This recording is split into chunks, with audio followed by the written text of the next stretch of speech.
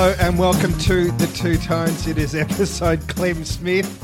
You weren't expecting that one, were you, Tone? You pulled that one from left field, Tony. I was more thinking along the lines of episode Alex or perhaps episode Marquezani, just to throw one in from circa 1982. Or Brendan Favola for those episode who came in Fev. late. I'm not one to quibble, Tony. Call it what you will. It's lovely to be here and lovely to be alive. Well, I tell you, a certain game of football might have taken a few minutes off your life the other day. It was... okay, I'm trying to find the word here. Look, it was exciting. The third quarter, especially the second half of the third quarter, the rate of effort was amazing. I thought it was very nice that the umpires formed a cordon, and when Sydney got off the ground and the umpires cheered them off. I thought that was very sweet. I suspect you're probably alluding to a decision that wasn't paid to Andrew Phillips, yes, who was absolutely mauled but in front of the big sticks. Oh, and then there was the Cruz tap out where he grabbed the ball and then coughed up a free kick. Apparently, I didn't know about that rule. Did you? No, I wasn't aware. I have to confess, but. Look, I suspect you can pick at a million things. Let's look at it in totality. Sydney gunning for a premiership tilt on their home turf was really given one hell of a wake-up call, I think, by the Carlton team. It was magnificent to see the players apply themselves from the first bounce. Yeah. And hunting Sydney, Tony, that's what I love to see. And I think Brendan Bolton's been able to instill this hunting mentality back into the team at a time where I think we were all concerned it was going to fall away towards the end of a really interesting season. So the players, to their credit, really applied themselves with that level of intensity that you have to bring to any game to be competitive. And look, if things had gone our way, who knows? It would have been a meritorious victory. It wasn't, and I think the curse continues. It's something like 2 wins in 15 or 16 years against the Swans anywhere. So it's a monkey that the players really need to get off their back when the time comes around again and we get the Swans. If you can do yourself a favour, have a look at the footage of the team walking off. They are not a team who are pleased that they kept Sydney honest. They are a team devastated that they lost a game they could have won. A canny observation, Tony, and I think that says a lot about the mindset of the players now that, second best isn't good enough. And I think, what we've seen along the way is a real education process for this young group of players, and how with every experience on game day, so much is learnt, and that one will be stored away, I'm sure. Again, as I said, a lot will be taken from the contest in terms of what might have been, what could have been done better or differently. But really, watching on, Tony, from the lounge room as I was at the weekend and looking at the tweets of Carlton people, I think the general overview and response was, well, isn't it great to see this team having a go? Yeah. You cannot possibly ask for more. And if the players apply themselves 100%, they're probably going to win more games than they lose. So that's what's really heartening about the way this team is currently playing. Oh, it's been a bit of a theme in close games like this that the lack of finish is always going to kill you. Well, I have one question for you. Apart from possibly ending Ed Curno's career, or not his season, or putting him out of action for a couple of weeks. Exactly what was Levi Casbolt doing? Where was he playing? Because he wasn't parked in the goal square as a tall marking option. I was trying to figure out how he was being utilised. I think you referred to Charlie Curnow. Sorry, yes. Not Charlie. Yeah. But look, I suppose the dimensions of the SCG are such that you don't have a sort of a genuine, what we historically recognised as a centre forward position and a full forward position. So the key position forward is sort of roaming somewhere in between. Yeah. And look, SCG is a small ground, so what you're going to have is a greater propensity for body-on-body collisions. And, it's just unfortunate that, friendly fire took Charlie out at a time where he was really, clunking them. And And as was the case with Jakob Vietering last week, and to a lesser extent Charlie, we've been screaming out for someone to take a catch in that forward 50. Yeah. And again, we're very heartened to learn, though the full prognosis hasn't been delivered, that it's not an ACL. Yep. So we haven't lost a play for 12 months as we have with Casey Byrne. So that's a great result as far as I'm concerned. That that Charlie may be the remaining weeks of the season that will be without him, but golly, it hasn't been magnificent to see those little glimpses of the future through the play of Charlie Curnow. Looks like he's going to develop into a really good player for this club. Phillips had a good game. Phillips had a great game and was tremendously competitive, and also went forward and looked like he was really a chance to cause a bit of damage there. I think we've got a great competitor in Andrew Phillips. And you talked about the way the players acquitted themselves through the contest, Tony. I think it was embodied in the way that Andrew Phillips attacked the ball. And, sometimes when you're watching football games, you can tell from the very first bounce, the very first play, that players are switched on. And Andrew Phillips and Matt Cruiser really, I think, took it up to the Swans following division with the way they really committed to the contest. And, again, I commend Stephen Silvani for his work in getting Andrew Phillips to Carlton, because I think he's going to become a really important player in the makeup of that senior team. There was a flash of, can I call it brilliance from Blaine Boakhurst? Oh, jeez. Well, I mean, that run is universally considered the run of the year, and it was look, he was nowhere near that Sydney player Richards when he took control of the ball. But isn't that? I mean, that's your training manual vision of application to the contest and dedication and the will to actually make it over that half a ground to run down an opposition player. And with none of the opposition players' teammates saying you're hot or you're on your hammer, he's on your hammer, or that's what I found remarkable about it. But you're right, it was a great kind of training or learnable moment. It was application. He hunted him, as he said. And I think again I pay credit to the coaching panel here, because I think what we're seeing players like Boakhurst, Bryce Gibbs particularly, they brought this other dimension to the game that perhaps they've never been acknowledged for.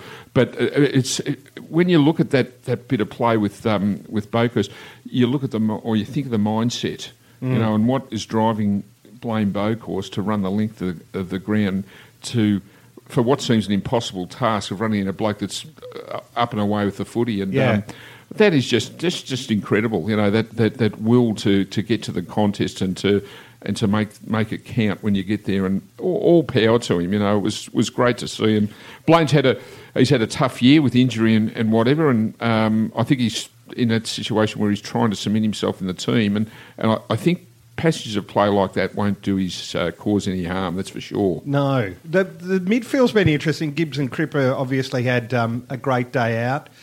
Pusser Graham has slotted in there now, and I think he was between the four midfielders. There were 40 tackles. Yes, that's a rough number, but that says something about their intensity. And I think about how comfortable Nick Graham is in the midfield at the moment. Yeah, well, look, it's a fair call. I think if you're playing the Swans in the SCG, the only way to have any chance against them on that ground is with that word you've mentioned, intensity, and Puss was symptomatic of the team as a whole, and that he really brought an intensity to his game. And look, in the absence of Mark Murphy, we've been screaming for someone to take up the slack, because so much has been left, I suppose, to Cripps and Gibbs.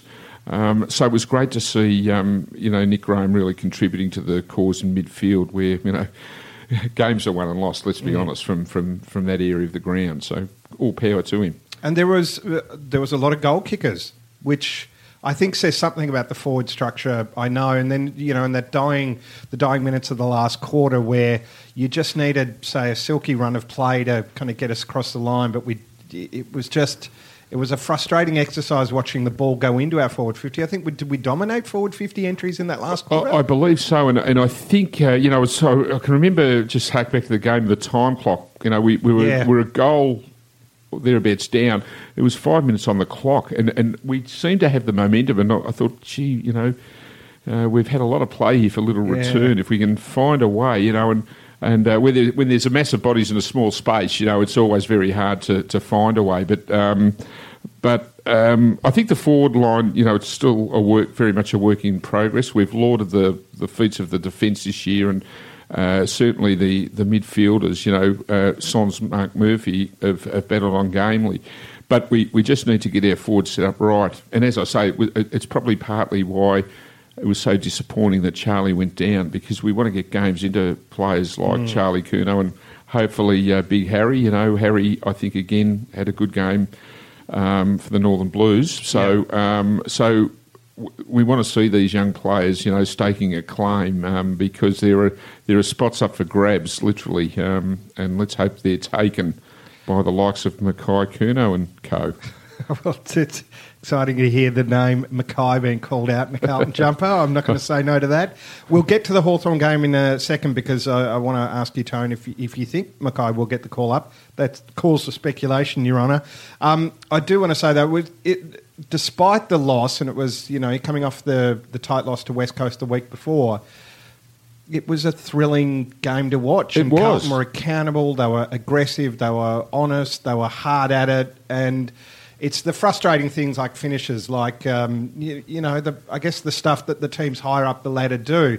But you only get higher up the ladder by getting basics right. Yes. There's the old cliche in football, you sometimes have to take two steps back to take one step forward. Yeah. And what you said is right.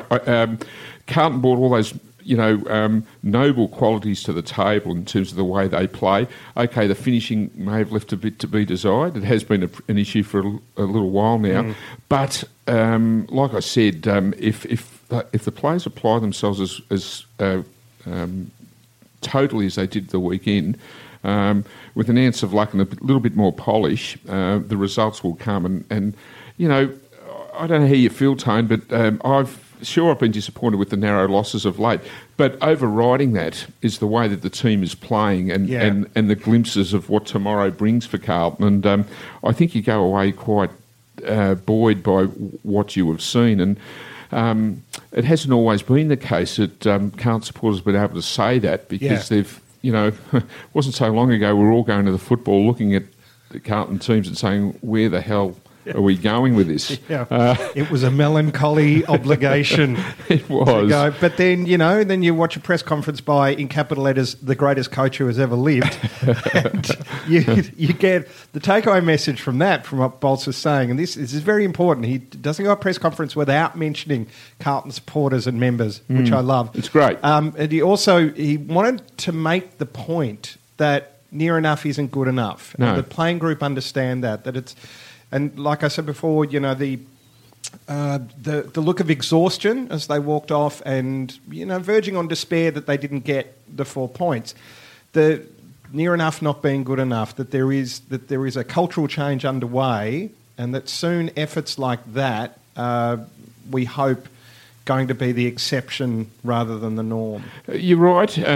Brendan Bolton articulates the message magnificently and simplistically. There's no ambiguity in what he says with any answer. And he answers every question and then moves on without embellishments or clouding the message. And hearing him talk, obviously.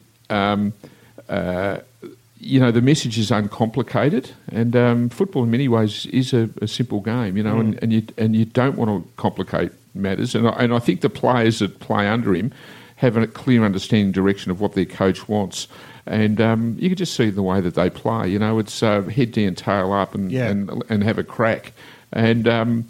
It's just magnificent and admirable to see the players play the way they are, and I'm sure it's no coincidence that Brendan Bolton's coaching this team, that he's getting this sort of return out of the players, and as I said earlier, like players like Boakhurst and Gibbs that are sort of reinventing themselves in other areas. The Xavier Richards tackle Oh. by Buckhurst was, to me, kind of, that's Brendan Bolton right there. Absolutely. Anyway, Absolutely. you know my feelings on the man.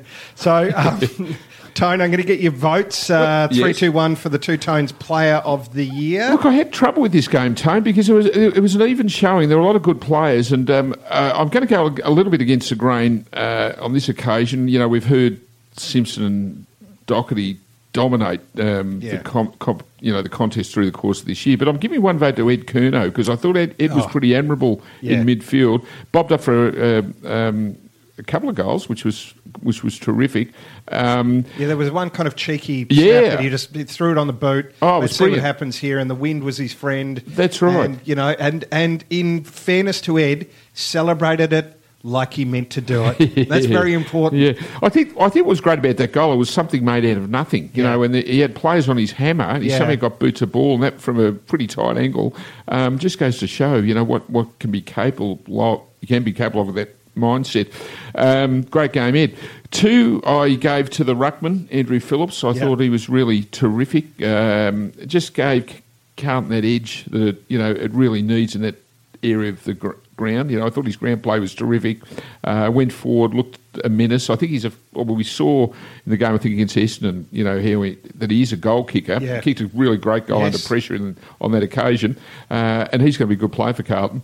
And 3 to Patrick Cripps. Has taken a lot of the heat with Mark Murphy unavailable through injury, and we have to keep reminding ourselves. We talk about Charlie Curnow and Silvani and these types of players.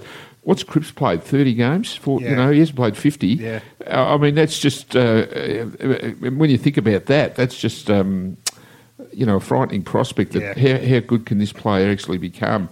All power to Patrick Cripps. He really led from the front, and he's one of the elite players of the comp already, I believe. I'm going to endorse those. I'm going to give some honourable mentions to Sumner and Buckley. I liked how they went about it on the weekend for young blokes. I continue to watch Sumner and continue to watch his effort. His rate of effort, I think, is impressive. Yes. Like it. Yeah, very good call. Tone, there's a little... When we're talking about feats of heroism, there is a moment that I'd like to bring to your attention, Tony, from the Northern Blues game. Did you see that mark of Korchek's late in the game? No. If you get a chance, it's on the Carlton website, and it was like Gigantor just taking this massive grab with 48 blokes hanging off him trying to spoil the attempt, and threaded it through, no problem, from probably about 40, to give the Northern Blues one of the great victories over the Sons of the Scray here at Icon Park. Have a look at it if you get the chance. And Carlton supporters and members listening in, if you haven't seen it, just go to the video and just see that. carltonfc.com.au. That's the one, and just see the massive clunk from the massive mitts of A. Korchek. Oh, we love that. Yes, right, great. Great moment, and all power to him. He's a development player, and maybe that little chat with Joe Biden paid handsome dividends for the great man. Yes, we can. Now, we'll quickly just preview the Hawthorn game. Bolts is up against his alma mater. Carlton v Hawthorn, Saturday, 30th of July, Aurora Stadium at 2:10 p.m. Sorry, that's my pen falling on the table there. It is in Tassie, so second away game in the course of 2 weeks. This is the first time since the NAB Challenge that Carlton have played in Tassie. It's going to be a very big test, especially given what the Hawks did to Richmond. Yes, I would preface that by saying I think we are mentally stronger than Richmond, but then I think so as a 2-year-old whose dummy has fallen out of the pram. Now, look, I heartily concur with those sentiments, Tone. And it's been. I can remember seeing Carlton beat Hawthorn in Tassie, and I don't know whether I've alluded to this before. Was that the famous flight back on the private jet? On the jet. Rockstar Tony to Bolfo. On the jet. It was another time, I guess, but I can remember taking the Learjet down to Launceston Airport and then boarding the shuttle bus directly to the ground and seeing Carlton knock Hawthorn over in what was Dick Pratt's first cameo appearance as Carlton president.